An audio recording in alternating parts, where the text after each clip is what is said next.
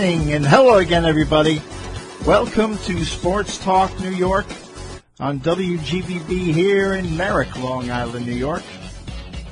Bill Donohue here. I'm taking you through the first hour, the fourth day of February 2024, in case you just woke up.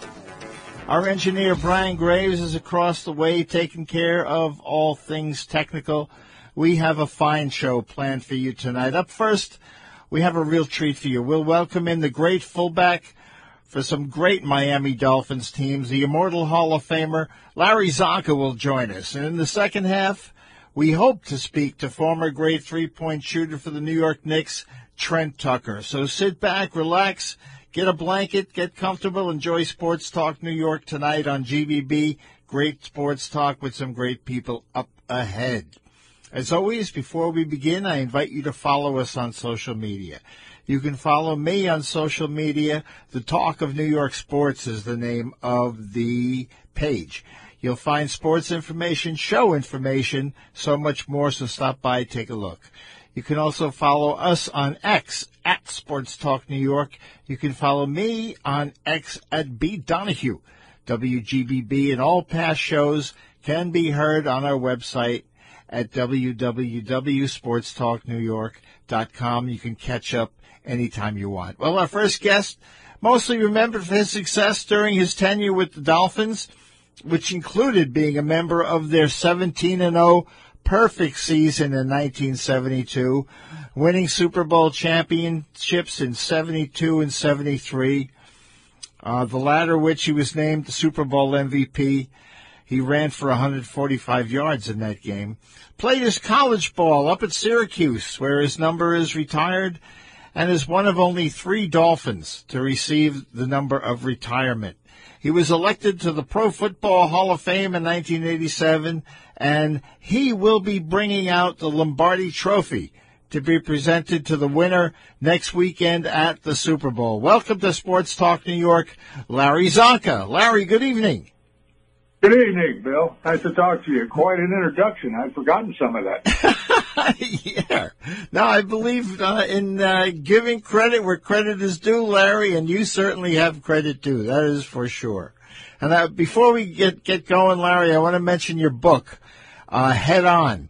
Some great stories. It's a great read, folks. It was written in 2022, but still quite relevant. It's out there.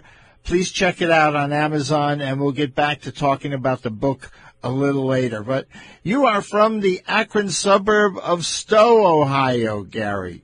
Excuse me. Yep, Stowe, Ohio. I'm a Stowe, Ohio Bulldog.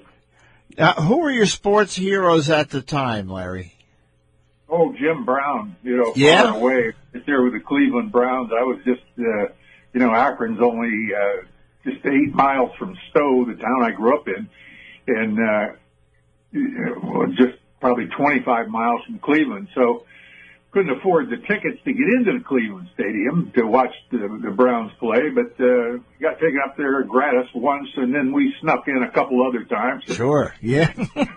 Well, ornery little farm kids, we found a way in. The delivery guys were going in, we rode in with them, and kind of hit up in the upper deck and got to watch the football game. Yeah. It was a real treat. Who didn't sneak into the ballpark when they were younger? That's for sure. Now, you played defensive end on your high school team, and you happened on to becoming a running back by accident. Well, the running back that we had got hurt, so they needed somebody to block for the great halfback we had in high school, so I kind of meandered over there and tried to fill in, and it lo and behold, I didn't do that great a job because the running back got hurt, so they ended up handing me the ball. So, right.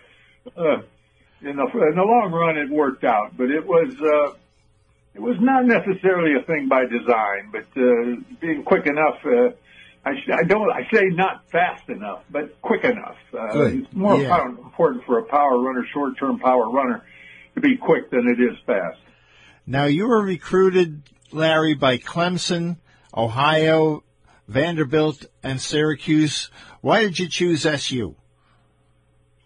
Well, a fellow named Ben Schwartzwalder. He had quite a record, war record. He was a commander, jumped in the Black Forest, led men on nearly what was considered almost a suicide squad situation, and jumped into the Black Forest, created a diversion during the Normandy landing, I believe. And he and about half his men walked out of there. That's a real tribute. So he was a guy, you know, grit and destiny. And he became a head coach at Syracuse, and he recruited me as a defensive end. But when I said to him I would like to go to Syracuse with one stipulation, and he of course raised his eyebrows and looked over his glasses at me and said, "What's that?" And I said that I would like to have an opportunity to play fullback at Syracuse. And he said he thought a moment. He didn't snap an answer right away. Woody Hayes, I asked the same thing. I asked several head coaches at the time the same thing. And they didn't. They gave me answers that weren't a little too quick and a little too insincere, in my opinion. But when Schwartzwalder stopped and took several minutes and stared at me and looked over his glasses and said, "You have my word," I shook his hand and I believed him, and I did get that opportunity as a freshman, and of course it worked out. Yeah. Now this was pre-Carrier Dome, folks. So you played in some garbage up there. I'm sure, Larry, right? We played in the old crumbling Archibald Stadium. Yeah. You had to be careful because sometimes the concrete would fall down. Oh, man. It was wild. But at the same time, what a great school to play for, and what a great lineage that was there at Syracuse. And to be hooked up with a school that had the likes of Floyd Little, Ernie Davis, and Jim Brown was quite an honor to be a running back there. Right. And then to play for a coach like that, it was an honor, and it was only 300 miles from home. So, you know, occasionally I hitchhiked and I got to go back home. Yeah, it's quite a legacy up there SU has. That is definitely true. We're speaking to Larry Csonka tonight on Sports Talk New York. Now, you were the number one pick by the Miami Dolphins, who were in the AFL at that time. Who were you drafted by in the NFL, Larry? Well, I was that was after the merger, so I was only drafted. All right. You know, I was drafted by a Canadian team as well, but that was in 1968, and I think he started doing that in 67 or 66. So right. I wasn't really drafted by two teams. The AFL and the NFL hadn't yet merged. It hadn't become official. They hadn't changed into the American Conference and the National Conference yet. But they had started observing a common draft, so I was just drafted by the Dolphins. Now, I had read, Larry, that Shula came in, literally had to teach you how to run with the football. And, is that true? Well, that might be a little bit of an over-exaggeration. Okay. But I think that I had a pretty good idea how to run with a football. Uh-huh. He taught me how not to get hurt when I was running with a football. You know, how to we went over some fine points. I would never say that I wasn't a much more refined running back after being coached by Coach Shula. Right. Now, you never missed a game in your first 4 years. What can you attribute that to?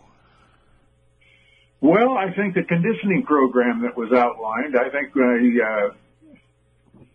first couple of years I was pretty healthy right out of college. But, you know, under Shula, let me tell you something. Everyone on the team, even the trainers, were in good shape. Everyone participated in the workouts, and he had it documented. He was a great believer in weight observation and, you know, a lot of running. When he got there, this gives you an idea. We had 96-degree heat in South Florida. We were hoping we were going to have training camp over in California or something like that. But instead, he moved it right to Boca Raton, Florida, or to western part of Miami there. Moved it from Boca Raton down to Biscayne College in North Miami. And my goodness, we had 90, you know, it was nothing unusual at all to have 90-plus degree heat for double sessions during August in those dog days in late July. And he said we would become accustomed to the heat and make it our friend and use it as a weapon. And when he was in the meeting saying that, I popped off, which I was famous for, and said, "You mean if we live?" And he said, "My office," after the meeting. Oh. And we had a head-to-head. You know, I didn't like the way he decided weights by, just off the top of his head. And I challenged that a little bit. He brought several specialists in, doctors that were specialists in that category of height weight ratio of muscle to fat, and actually measured it. Yeah. And I had the second lowest fat ratio on the team, other than Lloyd Mufford, a cornerback that weighed 180 pounds. Mm-hmm. So that's pretty I good. kind of proved my point, and he said instead of 235, we'll give you 2 more pounds and let you weigh it at 237, which wasn't worth all the trouble, but there it was. That's how Shula worked. So you were 6'3", and we'll say 237, Larry. You were one of the biggest backs in the league at that size, but they compared you to Bronco Nagurski. Now, folks, you can Google Bronco Nagurski. He was one of the pioneers, and you had the ability, Larry, to drag a guy another couple of yards to a better gain. Well, that head-on kind of collision was made famous by Bronco Nagurski, correct. Mm-hmm. And I followed down that lane, but at the same time, that's what Shula, looked into and sat. And when he realized what he had with the abilities I had and the abilities of the offensive linemen, Kuchenberg, Langer, Larry Little, Hall of Famers and Hall of Fame candidates later on. At that time, he realized that he could, with Monty Clark, an assistant coach who was an offensive lineman for Jimmy Brown at the Cleveland Browns when he played, was our offensive line coach. That magic of those personalities put together was realized by Shula. And that's the biggest thing, is for the head coach to realize that's there. Then we rehearsed that, and it wasn't just brutal head-on running. I was brutal when I was hitting one of the defensive backs. Mm-hmm. But, you don't do that to Joe Green. You don't do that to Bob Lilly. You don't do that to people like that. See, right. You've got to have those people in front of you timed up and all on the same page. There has to be an intellectual understanding of what you're facing and how to operate against it. No matter how big and bad you are, you still need that timing and that methodology in order to do it. With those people, coached by Coach Clark and Coach Shula, we put that together where we anticipated each other's moves, and that worked. And those fellas did as much to advance that football as I did. But together, we made it something that was consistent. And when you have that consistent ball control, you know that from your career watching sports and seeing that when you have ball control where you can pretty much dictate up to 1 to 3 yards at your will, now you've got some control, and that's what we had. Very good description, Larry. Yeah, I agree with that 100%. Here's another story I came up with, Larry. You might be the only running back to receive a personal foul for unnecessary roughness while running the ball. Do you remember that? Oh, yeah, I remember that. It's a long story, but there was a defensive back, and I won't mention his name because that's long been, that's water over the dam. But it was in a Buffalo game, and there was some late hitting going on, and I had an opportunity going out of bounds where he came in, and I saw an opportunity where I could return the favor that he had done to me a couple times, so I did. Right. And with a nice right uppercut instead of a stiff arm, I gave him an uppercut, and it worked. Unfortunately, the ref saw it. The funny thing about it is I went out of bounds, and Coach Shula was right there, and he loved to catch it coming out of bounds. He was so involved in the game that he just jumped right in the middle of the action sometimes, coming out of bounds. And he grabbed me by the shoulders and saw the hit, saw me punch the guy, and he was going, "Great hit!" About that time, the flag hit my left shoulder. Coach Shula looked at the flagman, looked back at me, and said, "You dumb SOB!" I said, "Coach, get off me." He went from very happy to not too happy about a 15-yard penalty. Yeah, I can see that, definitely. Now, there was a close game against the Vikings in the Magic season of 1972. You got hit in the back by the linebacker, and then we won't mention his name either because that's water over the dam. The tackle was really so ugly that Johnny Carson showed it on the Tonight Show. Do you know that right. one? Yeah, oh yeah. And I'll mention his name. That was a legal hit then. That would be targeting today, but that was not considered targeting then. His name was Roy Winston. He's right. a great linebacker from Minnesota. And he did his job, and he did it well, but he knocked himself out and put me out of the game as well. And I still think of him. Roy's passed away now, and God rest his soul. He was a good competitor and a good man. But sometimes I still think of him and kind of grit my teeth when I stand up, because L4 and L5 have never aligned exactly right ever since I met Roy Winston that day. I know the feeling, Larry. I know that feeling. Monty Clark, a great quote. Monty Clark was asked about your running style, and he said, when Csonka goes on safari, the lions roll up their windows. You remember? Monty Clark, for an offensive lineman who blocked for Jim Brown. Think about that. At the Cleveland Browns, Ernie Davis, Jim Brown, Floyd Lilly, great running backs that all went through Syracuse, several of which ended up at the Cleveland Browns. But that guy, he was a great offensive line coach. Now, he left us after a couple, 3 years and went on to be a head coach and did very well. But he could put together and make sense out of a power running game, given the right people and the right intellect of those people and the willingness to learn, like nobody else I had ever seen. And he really did a job for us. And, he's the guy that had a lot to do with that perfect season that we had. Well said. Yes, I agree with that too, Larry. Now, you played with some great guys in the backfield. You played with Mercury Morris and, of course, the great Jim Kick. Tell us a little bit about playing with those two guys. Those two guys they constituted the personality, if you will, particularly on offense of that 72 team. The willingness, two running backs that were both stars, you can't argue with that. Both men had their first team guys, but they're sharing a position. Now that would destroy the relationship with a lot of folks. Instead, they were both intelligent enough to realize that they could both help the teams in different capacities, and they were willing to switch in and out and actually slap hands going in and out. And that was before that there was that much substitution. Those are the early years when that first started. And it was still, there was first team guys and second team guys and a great distinction between that. But those two transcended that and instead of making enemies out of each other, they made even closer friends. And that added something special to that 72 team. That was part of the magic that gave us just that little bit of edge that Shula talked about, the winning edge. That's what he called it. And that was those two fellows personified that distinct term, the winning edge.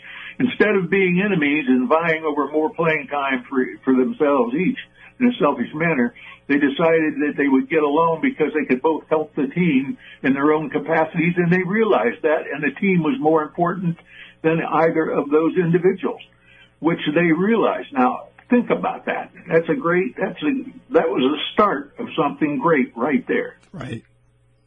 Definitely, yeah.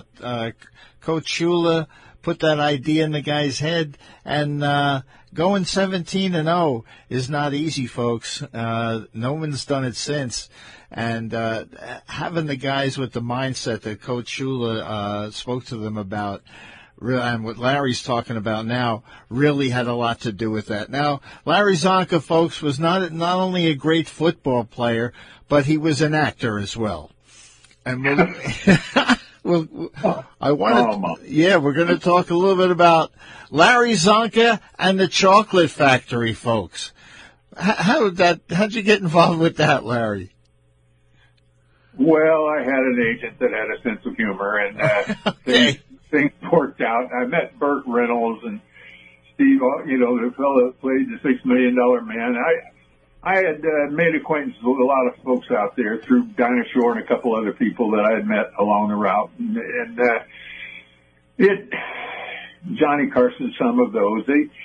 I took a swing at it. I'm not really much of an actor, and I never aspired to go that. It was kind of fun to do some small appearances and small parts and experiment with it. But I really loved the North, going to Alaska, and that was calling to me, and I was out of pro ball, and I just decided, to heck with acting. I'm going to go up and try my hand at being around in the North in Alaska, and maybe we can get some kind of TV series going, and that's what happened. Right. And leave the stage to the actors, because I know I've seen Riggins on the stage, and he should stick to pro football as well. It's just something that's not. But the show was well received, Larry. No, you're right. I know you're right when you say that about me, because I wasn't a very good actor at all. It was kind of, it was, to be quite frank with you, acting takes a great tenacity and a great patience, and I didn't have it. And the North Woods was calling to me all my life. I wanted to go up there and be there, and it was right after football, and I, pushed it back because of football. And I talk about it in the book. I talk a great deal about, just longing to go. As a kid in junior high, I thought about trying to hitchhike to Alaska. That's how crazy I was about trying to get up there. And finally, it came about after pro football. We had an opportunity to go up, and then we did some hunting and fishing and scouted around and decided that maybe we could put it together a series. And sure enough, we did. And we had the North to Alaska show for about 10, 12 years. Yeah, that worked out great. What made you want to write the book finally, Larry? Audrey Bradshaw, the girl that I live with. Uh-huh. She was after me constantly, and finally she said it's time. And I argued with her a little bit, but then we finally sat down and started to do some notes. And over the years, we had talked about it, and she had heard so many of the stories that she was instrumental in doing it. Absolutely getting me out of the rocker and on the phone and talking to some people and getting it written down. Well, that's what they say. They say, Larry, behind every great man, right? Oh, absolutely. It's not a question. I'm motivated to tell stories, but I'm not motivated to write them down, and it's certainly not to remember every detail. To go over them several, 3, 4, 34, 35 times with a fella and really get it written down correctly. That's kind of an art form in itself, and it's something I wasn't really motivated to do until I got into it. And she was smart enough and knew how to pull the right strings to get me to get into it. Smart. Yeah, the book is great, folks. Head on. You can find it on Amazon. The color is cool. The cover is cool. You'll like it very much. One question I want to ask you before we go, Larry. You were on the field. People may not remember this, but Larry Csonka was a New York Giant. And I remember I was a sophomore at the State University of New York at Oswego. We were watching the Giant game one Sunday, and the Miracle at the Meadowlands, folks. You should Google that and find out what happened. What were your thoughts on that play, Larry? If I'd have got it, I'd have hung on to it. I lost it once in Super Bowl 6 or Super Bowl 5 to Bob Lilly, a big fella that, of course, when I met Bob Lilly, I never had anyone pick me up by the head before. That was, oh man, it was an interesting affair. And he took the ball from me, and I should have had it. I didn't get it quite well enough on the handoff, but I still should have maintained control of it. But I didn't, and he knocked it away from me. And the Meadowlands thing, I don't think I ever got it, but we'd have to go back and look at the tape. But that was just one of those things. We're trying to run out the clock, and we called a safe play off tackle, but we got a bad snap from center. There was a miscommunication between the center and the quarterback, and that messed up the handoff. And the next thing we know, the game got turned around. And not a very great memory. Thanks for bringing it up, though. No worries, Larry. And the irony of the situation, folks, is the guy who picked up the fumble was Herman Edwards, who went on to coach the New York Jets a few years ago. You may remember Herman, and he was involved in that play as well. So what are you involved in right now, Larry? I'm going up to the Super Bowl to celebrate the 50-year anniversary of being the MVP and hand out Lombardi Trophy to the winner of the Super Bowl, or carry it out to the commissioner anyway, who's going to deliver it. I'm having a little problem thinking about that, about giving that trophy to the commissioner after I carry it out there. It's going to be hard to turn loose of that. Yeah, no, you're used to carrying it so many times, Larry. To give it up is not like you. No, not at all. But we will look for that. Folks, you've heard Larry talk about he will be giving the Lombardi Trophy to the winner next Sunday at the Super Bowl. And we'll certainly look for you, Larry. And I thank you. Thank you and Audrey for setting this up. And we're grateful for you to spend a few moments out of your Sunday night. It's been an honor and a pleasure. The book, again, folks, is titled Head On. Larry Csonka. Look for it, read it, live it. And again, thank you very much, Larry. All right, Bill. See you later. That is Larry Csonka, ladies and gentlemen. Up next on Sports Talk New York, we will welcome in Trent Tucker, former New York Knick, hopefully. If not, stick around.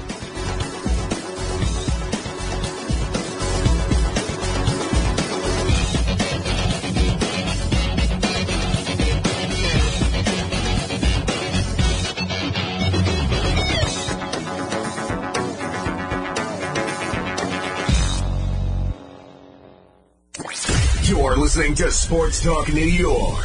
Tune in every Sunday night at 8 p.m. on Long Island's WGBB. Broadcasting on 95.9 FM and 1240 AM. Or listen live online at WGBBradio.com. Stay connected to Sports Talk New York on WGBB by following us on Facebook, Twitter, and Instagram at WGBB Sports Talk. You're listening to Sports Talk New York on Long Island's WGBB. And now, back to the show.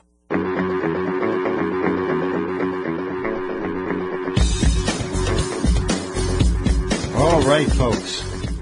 Ladies and gentlemen, boys and girls, welcome back to Sports Talk New York here on WGBB on a chilly Wednesday evening. Sorry, no. It is a Sunday evening here on Long Island.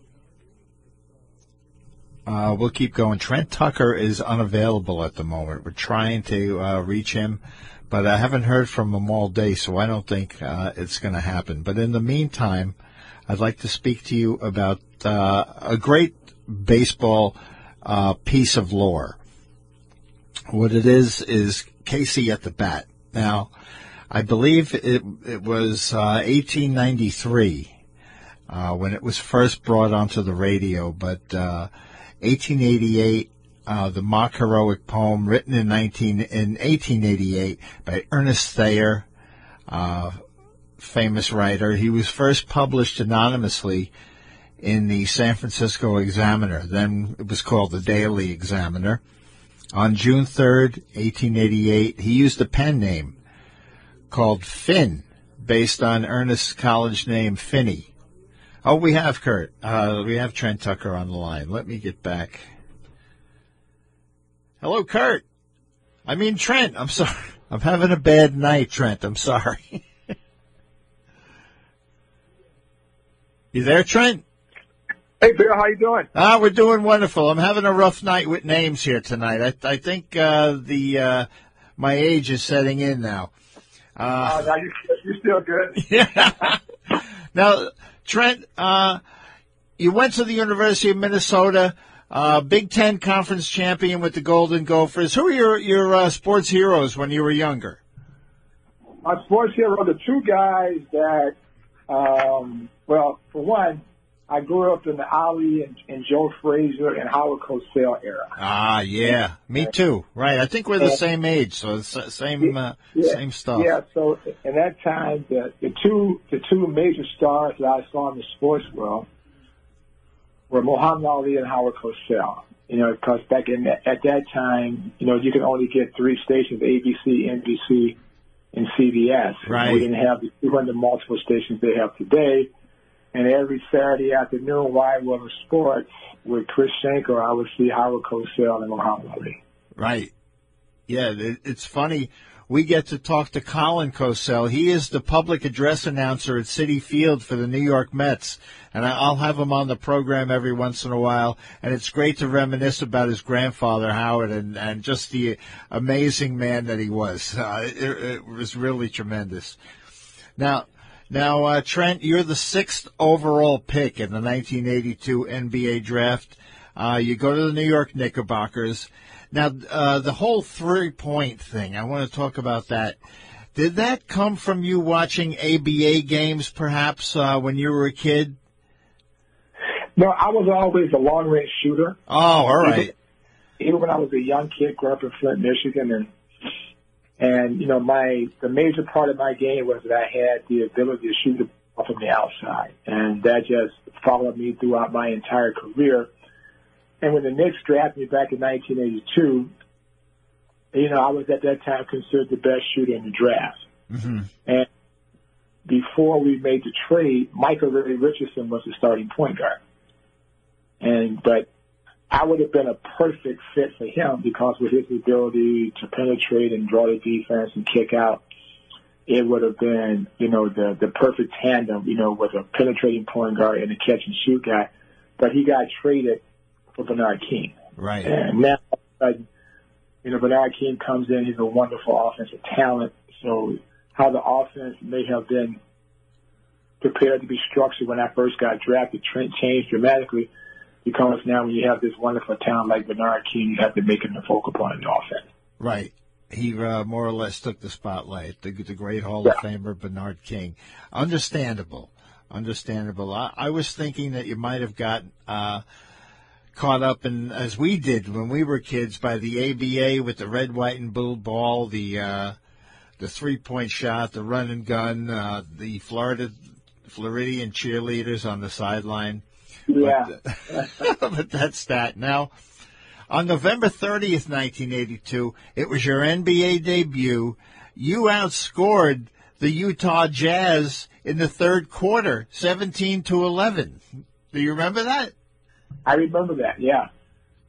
What a game. What happened? Did they not play defense or what?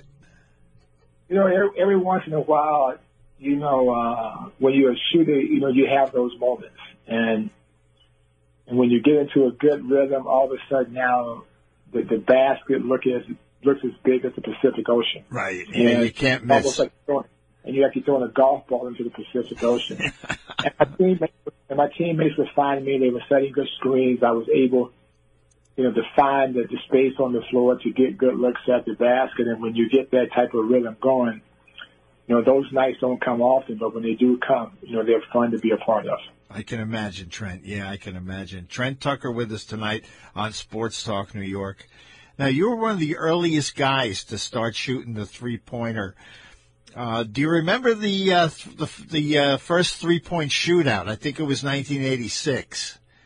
Yeah, 86, 87 in Dallas, Texas, yeah. Yeah, and you went to the semifinals, and two guys outlasted you, Craig Hodges and, of course, a guy who could shoot threes all day long, Larry Bird. Yeah, that's true. He would just hang back and throw it up and find the basket, like you said, throwing a golf ball into the Pacific Ocean. Now, you played 9 years here. How did you like your stay with the Knicks? It was great. I thought that once I got past year 7, that I was going to retire as a New York Knick. Mm-hmm. And all players who come into the league, they're hoping that they can stay with that one team if they're able to have a long career and retire there. But it's very rare for a player to stay with one team and retire. But I had a really long run with the New York Knicks. I really enjoyed playing in Madison Square Garden. I enjoyed being a part of the New York City atmosphere and getting the chance to be a part of that community for so long. It allowed me to have stability. And most players who come into the league, they don't have that opportunity to build that stability. And I was a very fortunate guy to have that chance to do that. Yeah, it is truly the mecca of basketball, isn't it, the Garden? It's the best place to be. And when I was drafted back in 1982, there was only 23 teams in the league. and you're talking about 12 players per team. And to be one of the players to have a chance to play in New York City in Madison Square Garden with the bright lights, it was a dream come true. Yeah, I can imagine that, definitely, Trent. Now, you went to San Antonio for one season with the Spurs. Then you joined the Bulls. Now, how is it playing with the Bulls? It was fantastic. You know, being the adversary for so many years, all of a sudden now you find yourself in a situation where you're playing against a team that you competed against so much for over the years, and now you have to adjust to how they play. They have to learn to trust you. You have to learn to trust them. So it's a process. It takes time to fit in, to be a part of their culture. But when you have a chance to see Michael Jordan up close every day, we all knew how great he was as a basketball player when we had to compete against him. But now you're going to see him every single day in practice on how he prepares himself for practice and for games, and how mentally tough and how strong he is and how hard he works. And he demands his teammates, not to be Michael Jordan, but to work as hard as what they're supposed to do to help the team. It was a great run for me. It was a wonderful way for me to end my career, and also to prove that I was mentally strong enough, to do some of the things to help a team win the championship. Yeah, that's a great way to look at it, Trent. Trent Tucker's with us tonight on Sports Talk New York. You got your ring, too, from playing with the Bulls. Right. Yeah, so that's not too bad. That's a wonderful ride. And,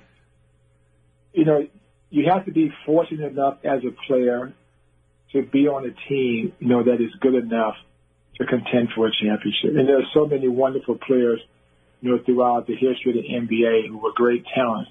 They never got that chance because their teams weren't good enough to compete come playoff time. But when you're playing with perhaps the greatest basketball player in the history of the game, there's pressure every night to be at your best, and you have to work hard every single day. It's a grind to make sure, that you are sharp and you're working on your skill and you're working on the two things or the three things that you're supposed to do on a daily basis to help yourself to become better so that your team can become better. A lot of players don't have the patience to do that. And it's doing it every single day, over and over and over and over again. And you can't get bored with the process, because once you get bored with the process, then that's the wrong place for you to be. No, a lot of patience, a lot of discipline. That's true, Trent. Now, let's talk about the Trent Tucker rule. Now, folks who may not be familiar with the Trent Tucker rule, you can Google that and see exactly what it is. Do you remember the play when they instituted that, Trent? I remember the play like it was yesterday. 19 January 15th. It was a matinee day game in Madison Square Garden on MLK Day. It was the first year that they had gone to tenths of second on the game clock and the shot clock. And when we got the ball with 1/10 of a second left, we called that final timeout. And the play was designed for Patrick Ewing to fake up and go to the front of the rim for a lob pass. I was supposed to go from the left baseline to the right baseline to empty out the backside and to give Patrick, the space to go to the front of the rim. Right. Michael Jordan was guarding me at the time. We played the Chicago Bulls. He read the play, so he took that option away. We didn't have a second option, so I improvised and went along the baseline up the sideline. I knew Mark Jackson was up against a 5-second count. I ran in front of him. He gave me a little flip pass. I turned and shot the ball as quickly as I could, and on that day, a shot went in to give the Knicks a chance to win the basketball game. Right. And the problem really started when it was after the game. Phil Jackson, he was very vociferously complaining following the game, and he wanted the NBA to establish a rule that states that 0.3 of a second needs to be on the clock in order for a player to get off a shot. Inside of 0.3 seconds, only a tip-in or a high lob would count. Now, that changed the game a little bit. Now, you played for Phil, didn't you? I did. Now, how was he as a coach? Bill was a great coach. Yeah, he was a veterans coach. Yeah. And Phil was wonderful to play for. He expected you to know your job, and he expected you to have an opportunity to execute when you was on the floor. But his main thing was that he wanted guys to be able to function under pressure. To win a championship, you know that the pressure is going to be high every night because you're going to get the best of the best for every team you play against. And when you go deep into a playoff run with a chance to win a championship, the pressure is even greater. One mistake here or there, can be the difference between losing the championship or winning the championship. And he wanted players who were not afraid to execute when the game was on the line. And for me, it was a perfect fit and a perfect place to go to the end of my career. Great description, Trent. Talking about, folks, the Zen master, of course, Phil Jackson, former Knick and former coach of the Chicago Bulls. Many, many championships for Phil Jackson. Now, post-playing career, Trent, you've been broadcasting. You're in a lot of philanthropic ventures. Tell us about what you're up to. Well, when I left the game after '93, the first year, I kind of wanted to just, take it easy, sit back, heal my mind and body, and then figure out what was next. I was fortunate enough to fall into the broadcasting role with the Minnesota Timberwolves. In 1995 was the first year they drafted Kevin Garnett. So I spent 5 years as a broadcaster with Kevin Garnett. After that, I went into the non-profit world, working with middle school kids and promoting early college awareness and giving them a sense of hope that if they are willing to change the way they think and how they see things, their future could be brighter. So I spent 20-plus years in the philanthropic world, and I decided that I had enough.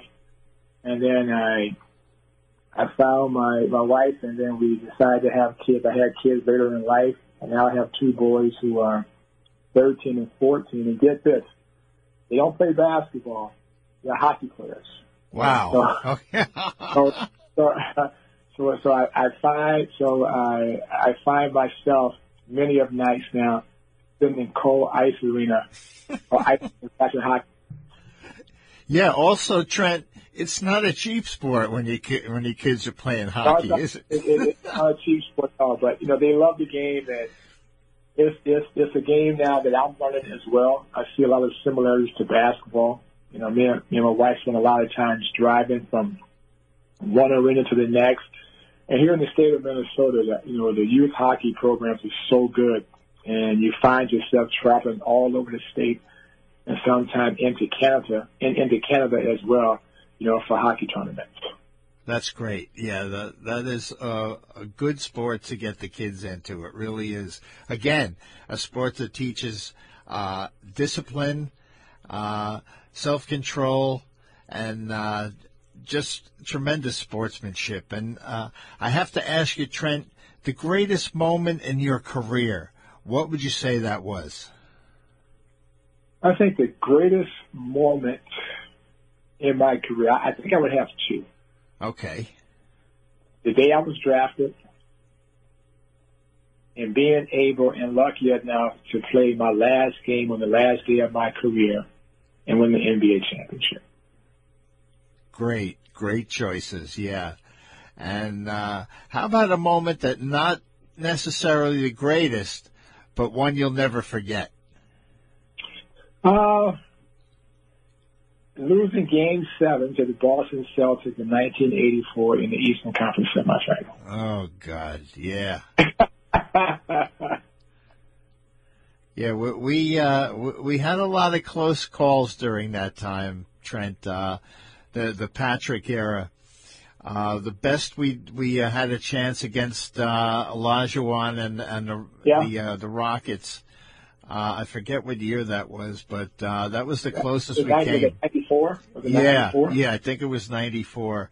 And we had everything going, but we lost to the Houston Rockets. And what a heartbreak. That was the year that Michael went to play baseball.